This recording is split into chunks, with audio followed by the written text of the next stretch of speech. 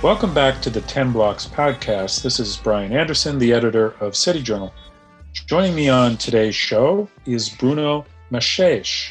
He's a former foreign minister, or actually European minister for Portugal. He's a senior fellow at the Hudson Institute and an international business consultant. He's also the author of three of the most provocative books of the last half-decade, The Dawn of Eurasia, Belt and Road, and his new book, which we'll discuss on today's show. It's called History Has Begun, The Birth of a New America, and it was published recently in the United States by Oxford University Press. Bruno's written a number of great pieces for City Journal since last year on technology, the pandemic, and other themes. His latest essay, which appears in our brand new issue, is called The Crypto State: How Bitcoin, Ethereum, and other technologies could point the way to new systems of governance. That article is already available on the City Journal website, and we'll link to it in the description. But again, Bruno is here today to discuss his fascinating new book, History Has Begun. Bruno, thanks for taking the time to join us. It's a pleasure, Brian. Your book opens with a kind of meditation on history, with a theme quite prevalent in public debate these days, that America has become decadent. The nation had its time in the sun in this view, but like ancient Rome before it, it's subject to forces that are hastening its decline and fall. That's an old story, but for you, it's quite possibly very wrong when applied to America. Why do you think that? I think my main intuition there is that we are too focused on the short term, on recent events, particularly since 2016. The debate is very partisan. There are many people that are obsessed about Donald Trump. I quote in the book an essay or a book written by Bruce Ackerman, the constitutional lawyer, back in 2010, where he complains that Americans are too complacent about the success of their constitutional experiment. And now we've seen the reverse of that. We've seen this widespread pessimism and sense of catastrophe and doom. I think that's due to the current political debate. It's due to the election. It's due to Donald Trump. So what I try to do in the book is to provide a broader context and a broader framework. And we don't discuss the history of the American Republic looking only at events since 2016. America has been through periods of turmoil, of deep transformation. And that's how I see the current moment, which is already a bold way to look at it as probably one of the most significant periods of transformation in American history. But let's not get focused on the current debate too much, and let's look at history as a larger and more complicated and more tortuous process than that. For you, history is neither cyclical, as classical authors believed, nor progressive, as Hegel or Marx, or more recently, Francis Fukuyama maintained, but open. You describe it as an empty canvas of creation. Could you elaborate on that? Right. So I see it as, and I don't think on this I'm being very original, and I will accept, and in fact I embrace it in the first couple of chapters of the book, a certain influence from Spengler, and particularly from Toynbee, whom I think is really one of the very few authors that I keep going back to, and that I'm constantly amazed and learn so much from him every page. And my way of looking at history is not so different. It's a succession of experiments. Start from scratch. They explore, often to the end, a possibility of human life and a possibility for human life. And that possibility is exhausted and one tries again. And often what happens, of course, is that many of these concurring experiments are being tried at the same time. And one of the interesting things about the world at every historical period is to look at how different civilizations, let us call them that, are pursuing different paths, and often in a very productive competition between themselves, other times in conflict and open conflict or war.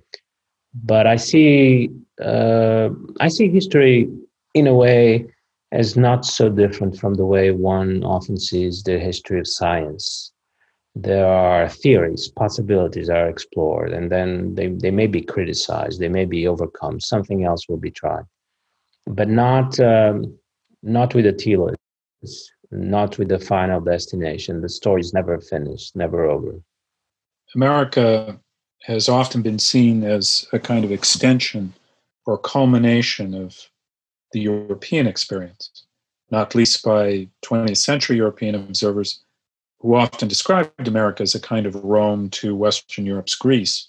But in your view, this is to miss the kind of originality of America, its introduction of something new on the historical stage, a new kind of civilizational paradigm. Against this backdrop, you argue that Tocqueville falls short as a guide to understanding America, and that figures like Emerson or William James were, by comparison, prophetic. What did these thinkers, in your view, get that Tocqueville didn't? I think one of the basic intuitions of the book is that America, which by 1945 had become the world superpower, would not remain committed to ideas and ways of life and ways of expression that were developed elsewhere. The book is based on this intellectual wager in a way. I don't think it's possible, it's even conceivable that a country can rise to the top of the ranking of world power and still remain unable to develop its own way of looking at the world. So my hypothesis is that as America became so powerful after 1945, we would witness a process of transformation by which it started to develop its own way of thinking, way of living, way of looking at the world. So to some extent, Emerson was right that this would happen. It was too early for him.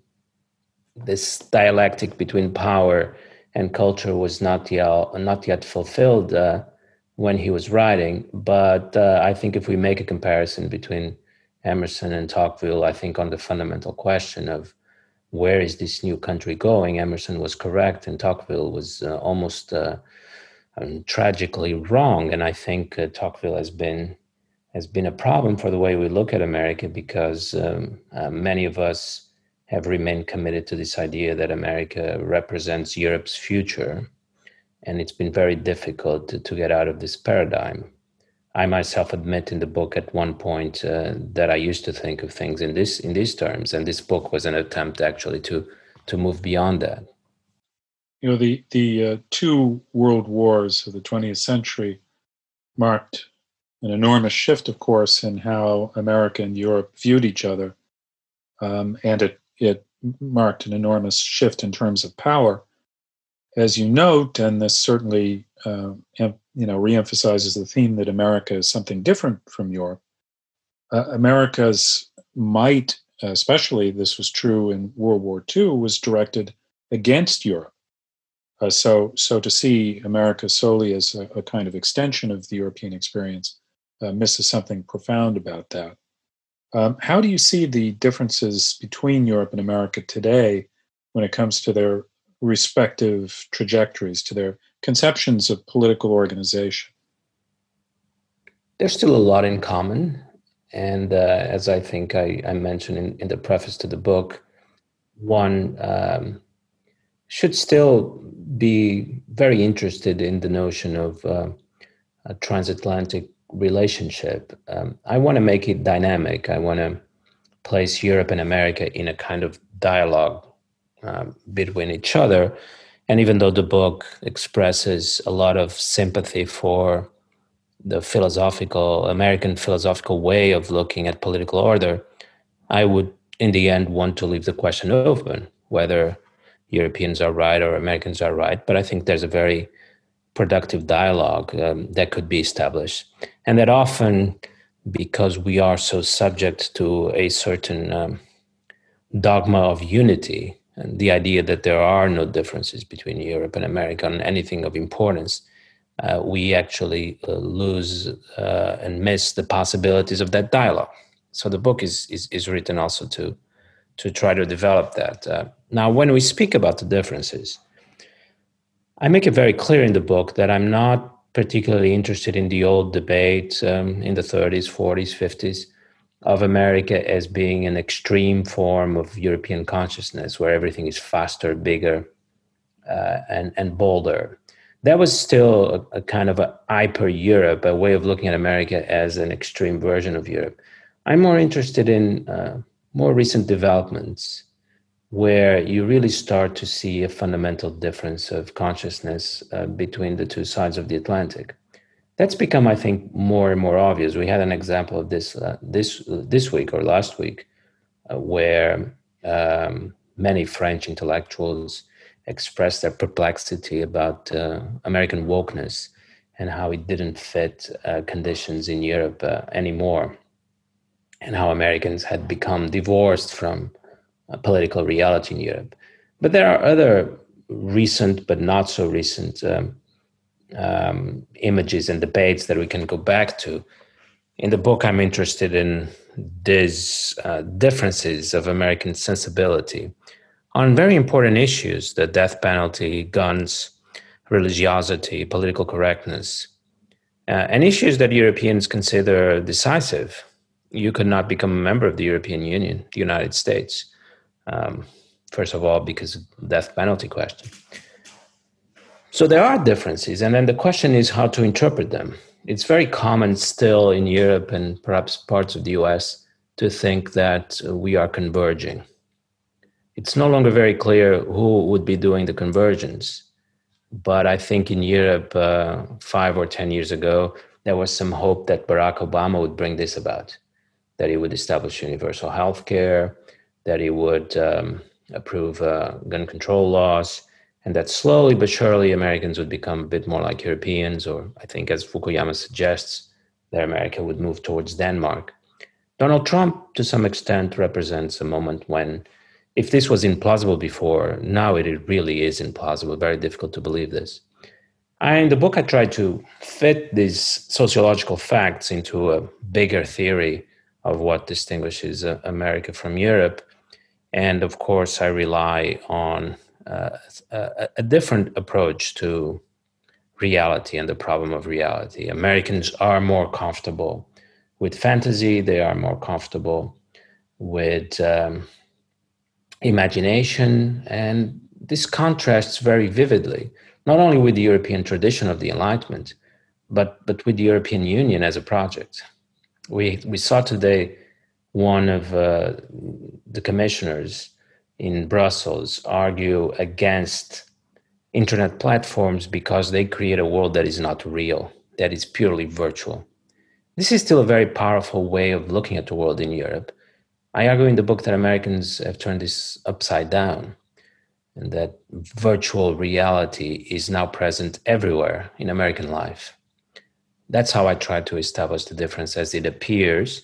But the goal there is very clearly one of providing coherence to some disparate elements, guns, religion, and many other elements, and try to show that it's not by chance that these things are different, but that they actually can be combined and unified in a certain civilizational pattern differing in Europe and the United States. One of the most fascinating discussions in the book, in my view, is on the role of the frontier, the role that is played in America's evolution. Both the physical frontier of the Old West and the internal frontier, what you call the infinite roads of the imagination. A beautiful phrase. Could you explain that a little bit? I'm attracted by this idea that the frontier was decisive for American consciousness, and obviously many famous texts arguing that, starting already at the end of the 19th century. But then what happened when the frontier was closed? One possibility was that America would become more like Europe, where the states have reached their final configuration and they start a process of internal organization. But America was always less confined and more open to the roads either of the frontier, or then, as I suggest in the book, that the frontier was turned inwards, and the possibility of exploring new worlds and new adventures was turned into an imaginary possibility and no longer present outside the frontier. It's interesting to think that, in a way, the cowboy, such an important figure when you want to think about America, became a figure of imagination in Hollywood and in Disneyland, but it was already from the very start a figure of fantasy, because what the cowboy did was to offer people living in the East, back in the East, a possibility to live life in its habitual form, and sometimes in its oppressive form, the factories of New England, and go look for a completely different and new world where you could create an alternate reality. So the cowboy was already a fictional figure, even when he was a real cowboy. And then he was painted over by a second level of fantasy in Hollywood and in John Ford's movies, where this is also obvious that the cowboy is a figure of fantasy, a figure of invention, living almost entirely in the imagination. It's such a powerful pattern in American literature and American arts. You really find it everywhere, in Kerouac, Fear and Trembling in Las Vegas, and so many of the movies, Easy Rider, and so on. This search for a new reality, an imaginary world outside what we know. Well, in this context, you write, American life continuously emphasizes its own artificiality in a way that reminds participants that deep down they are experiencing a story.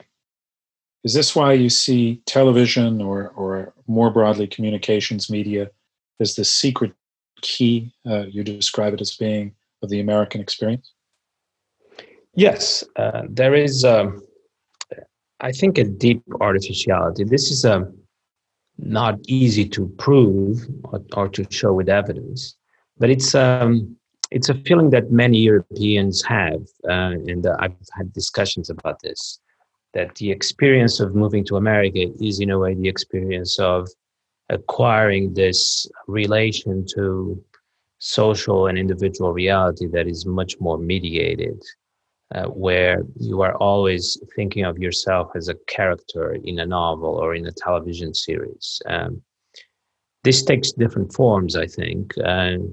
In some sense, I regard, and I think many Europeans would regard, American life as scripted to some extent. It has its rituals of passage, and one does see a constant similarity between life and art, and they're always much closer, it seems to me, than they are in Europe. There are different forms that this takes, of course, and then it takes a political form in more recent decades. But to some extent, he was there from the start. He was there, one could argue, even from the Pilgrims. And that's what I try to trace in the book, how this idea, which is present in germ from the beginning, then develops and takes a life of its own, to the point in the present when I think it is all powerful. Certainly, you argue that it helps us understand the rise of Donald Trump, or on the other side of the political spectrum, the emergence of a figure like Alexandria Ocasio-Cortez, AOC, as she's called over here.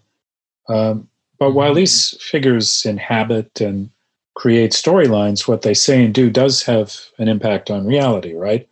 Reality doesn't prove completely malleable. We don't live entirely in a fantasy. Not entirely, but one could make the case that the promise of American life and American politics is actually of creating an enormous distance between politics and reality, which I regard as potentially a very good thing. Capturing the spirit of liberalism better than liberalism did, because what we want is for things never to become too real.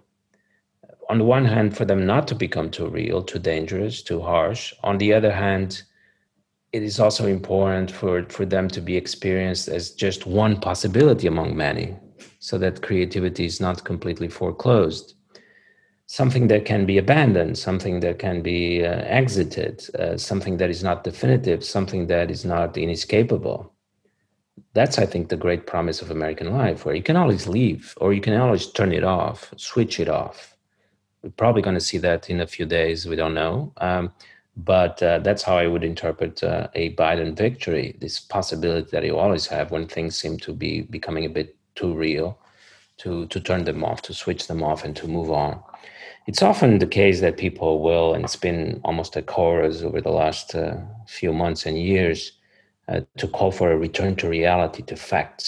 It's become part of the anti-Trump movement to call for a return to facts. And I'm always puzzled by this because, in fact, the rule of facts and the rule of reality has been very dangerous in the European political tradition. I always give the example of Nazism and Sovietism. They were not, I don't know if Hannah Arendt said this, certainly people quoting her today quote her as saying this. I don't know if she said it. If she did, I haven't read it in quite a while. She was wrong, because Sovietism and Nazism were not about fiction, were not about fantasy. They were, in fact, the harshest example we have of political movements trying to subject human beings to the rule of reality. Biological reality in the case of Nazism, and historical reality in the case of Sovietism. So one should keep in mind that reality in politics is a very dangerous thing. So when you say, well, it does have some consequences, but if Americans were able to reduce the links between politics and reality, that might not be a bad thing in the end. The chapter of your book that struck home quite a bit with me is on the limits of liberal political philosophy, and this is what you're beginning to talk about here, especially as advanced by Harvard's late political theorist John Rawls, whose A Theory of Justice, it really dominated political theory for several decades. Certainly when I was studying political thought in graduate school, it was basically a ceaseless commentary on Rawls, a thinker I found incredibly empty about the true stakes of life. Could you elaborate a little bit for our listeners on what you found frustrating about Rawls's work? And you've coined a phrase, virtualism, and you were just beginning to talk about it there, that contrasts with the Rawlsian model of liberal thought. Here's how I see the problem, and I'm not so negative on Rawls, because I think he actually understood what the problem was better than almost anyone else. He wasn't able to provide a very good solution, but I think he always struggled with this problem throughout all his life. And I even think that maybe I learned to think about the problem from him. So what is the problem? In a liberal society, you want people to be free to experiment with different possibilities in their lives, different adventures. You want, in fact, your life to be rich in experiences. You want to try different things. But the problem with this is that as you try different possibilities, in a way, you foreclose other possibilities. And you can even run the risk of turning society as a whole into a specific project. Could be the pursuit of religious piety, could be the pursuit of wealth, could be the pursuit of a specific national project, or could be the pursuit of individual goals that the rulers of this society have. So liberalism is always very concerned to prevent the full exploration of any given possibility. But the contradiction then is that you have a regime that both wants to encourage experimentation and wants to discourage it because it can become dangerous. It's possible that a liberal society, if it fully embraced the idea of experimentation, would embrace, well, let us experiment with a theocratic regime, but then liberalism would be abolished and it would turn into a theocracy. On the other hand, if you cannot fully explore the possibilities of religious life, is liberal freedom really freedom? This is a very serious problem, and Rawls struggled with it all his life and wasn't really able to provide a solution. Now, what I argue in the book, and I'm glad you liked those passages, those pages, because I actually personally feel they are the most important in the book, and I hope they can be developed either by me or other people. There's a possible solution here that I think is being pursued in America, which is to allow room for experimentation, but turn this experimentation into something of a virtual life or virtual reality.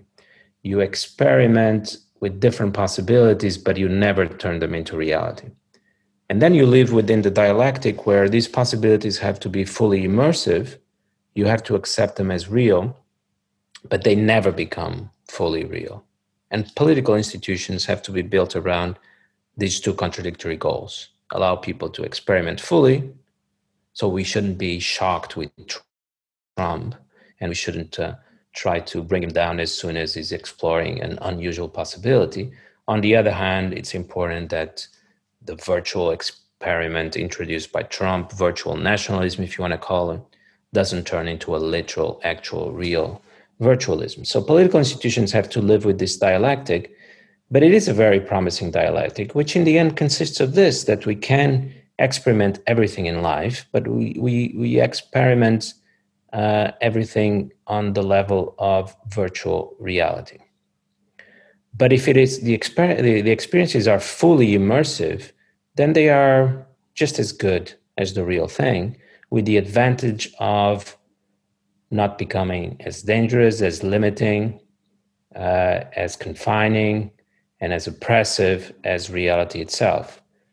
Ideally, the United States could become a society where you can be Iran and Russia and India and Europe and combine all these experiments, but as a form of virtual reality, never turning into a definitive possibility. Sounds theoretical and philosophical, but I think we're still struggling with how to provide a way to live freedom fully. And my frustration in the book is with those people who seem to think that a purely abstract form of freedom, where we have the possibility to do anything, provided we actually don't do it, which is what liberalism has become in recent years and recent decades, that's not a way out, and that can never work. To the extent that Rawls ended up with that, yes, his project was frustrated in the end, but it's still encouraging to read his books and understand that, particularly when he turns from the first book, A Theory of Justice, to the second, Political Liberalism, what he's trying to do is to move away from that very abstract, very dry, very empty kind of liberalism and try to open the gates so that people can experiment things more fully. The second book very clearly says we need a society where people can be fully religious. And I was wrong in the first book to think that this abstract kind of freedom was enough. We have to create space here. And that's a very interesting debate, because creating space is not a purely abstract proposition. It consists in very concrete things, the Supreme Court judgments, decisions about how one has to give enough room for religious communities to truly be fully religious communities. For example, one should be willing to run a certain number of risks, that a religious community should be able to withdraw children from public schools at a relatively early age. That's a risk one has to be willing to run if we want to have a society where people can actually experience religion in an immersive, full way. The alternative is to tell them they can be religious, but then never allow them to actually be religious. It's, yes, a fascinating discussion. For this U.S. edition of History Has Begun, you've added a new chapter on America and the coronavirus, a theme you've written about for City Journal. Now, the Trump administration has been compared unfavorably with Europe in its response to the virus, but that seems now to be overstated as we see infections skyrocketing across Europe.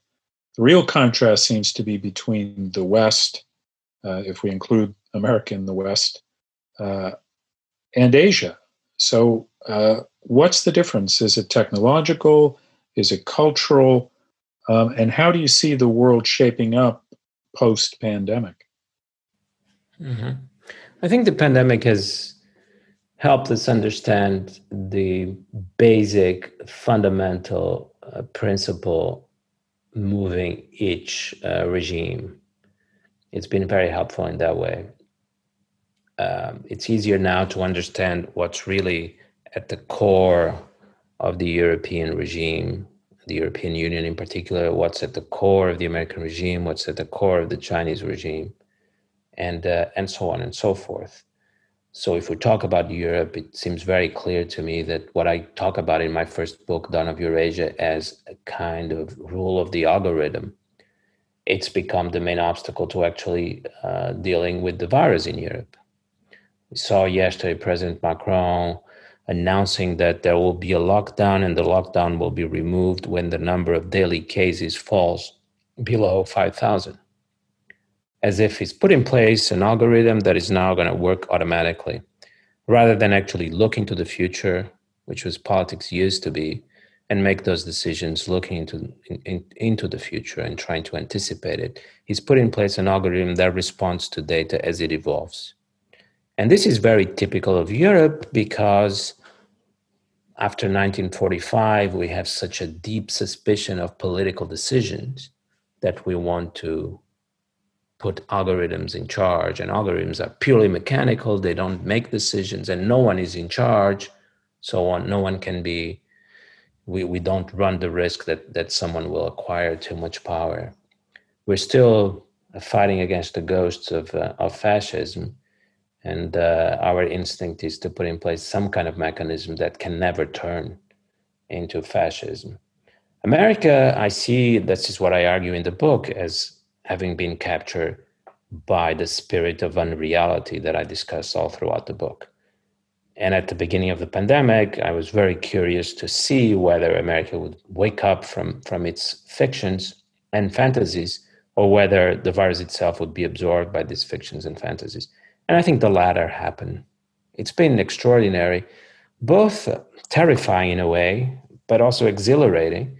There's a certain kind of bravery, a certain kind of courage in actually not running away from the virus, but absorbing it in your own interests and in your own stories. But what we've seen in America is the complete dominance of both cultural wars and media narratives. It was much more important at some point to know what to call the virus, China, Wuhan virus, or something else, than actually to fight the virus. And this is not about Trump. The anti-Trump media was much more captured by these specific fantasies than Trump himself was. We saw how really complex narratives were built from scratch. I remember at one point there's a lot of interest in this idea that Trump had become an Aztec or Mayan king that was leading Americans to a ceremony of human sacrifice to the gods of the economy, which had absolutely no correspondence with what was happening at the time when Trump was actually adopting a number of very restrictive measures. But this seemed to satisfy people's hunger for a big story within which to absorb the virus and in a way to humanize it. That's how I see the story in America. So it's been very different in America and Europe. And then if we turn to China, we see also how the virus was immediately interpreted as a national security threat, a threat to the rejuvenation of the Chinese nation, and then quickly was interpreted actually as a possibility for what the Chinese authorities are very interested in, the realignment of global power. So each main region in the world has reacted to the virus in a very specific way. And remember, in Montesquieu, there's this discussion about the active principle of every regime. And I think what I've seen in the past few months is the active principle of the European Union, the active principle of the American Republic, and the active principle of the Chinese Communist Party have been exposed in a very vivid way, allowing us, those of us who are interested in actually trying to look under the hood of each of these regimes to see what the active principle really is everywhere. The second part of that question was just how do you see, if you're willing to make a few projections, the world post-pandemic? if technology allows us to get on top of the virus next year, which is a possibility with vaccines in the pipeline and better medical treatments. I think I'm writing or starting to think about a book on the pandemic. I see it as a watershed moment in world politics. And briefly, I put it in this way. I think we had gotten used to the idea of world politics, geopolitics, as a system of states. There's state A, state B, state C. That's how I, in my first book, described world politics. There's the European Union, there's China, there's the US, there's Russia, and how do these pieces interact? It's now become the case, if it wasn't before, that the virus has introduced a new actor, which quickly became the dominant actor, in fact, and that's the environment. In this case, it's an environment of a pandemic, a natural environment, but it could soon become the question of climate change and its impact on human life and human societies. So we now have to deal with a world where, in a way, the system of states has been opened up, and each state is no longer primarily concerned with the other states, but with the threat coming from an external environment. And when it is concerned with the other states, the competition happening is actually a kind of indirect competition. What China has been doing, China has been moving faster on this, and I think moving faster in interpreting the new conditions. What China has done over the past 6 months is not to compete directly with the US, but to use the virus to realign global power, to use the virus as a way to increase its relative power compared to the US. And that seems a very promising way to actually change the distribution of global power rather than through direct conflict between the two sides. So I think it's to go back to the beginning, I think it's a watershed moment. If I was drawing a diagram here of how the world looked when I wrote my first book, or it looked to me, but I think it looked to everyone, and how it looks now, it's a much more complex figure. We now have this supranational actor, which is not the United Nations, which is not the European Union. It's the virus, but if you want to have a broader description, it's broadly speaking the environment or the world, which is creating challenges for every state that they really did not expect. The way we thought about world politics was the threat came from other states, and that's what you were supposed to manage. So like many people, I think the virus is in a way the introduction to a new world and a very instructive preface to what will be the world of climate change. Well, that's a good place to end, I think, Bruno.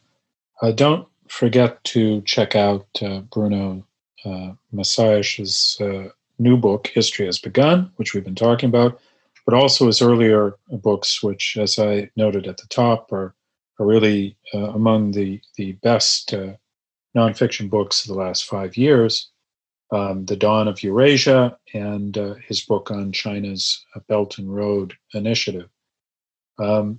You can also find Bruno on Twitter. His Twitter feed is extremely interesting. It's at MACAES Bruno. That's at MACAES Bruno. And you can also find City Journal, of course, on Twitter at City Journal, and on Instagram at cityjournal_MI. As always, if you like what you've heard on 10 Blocks, give us a rating on iTunes.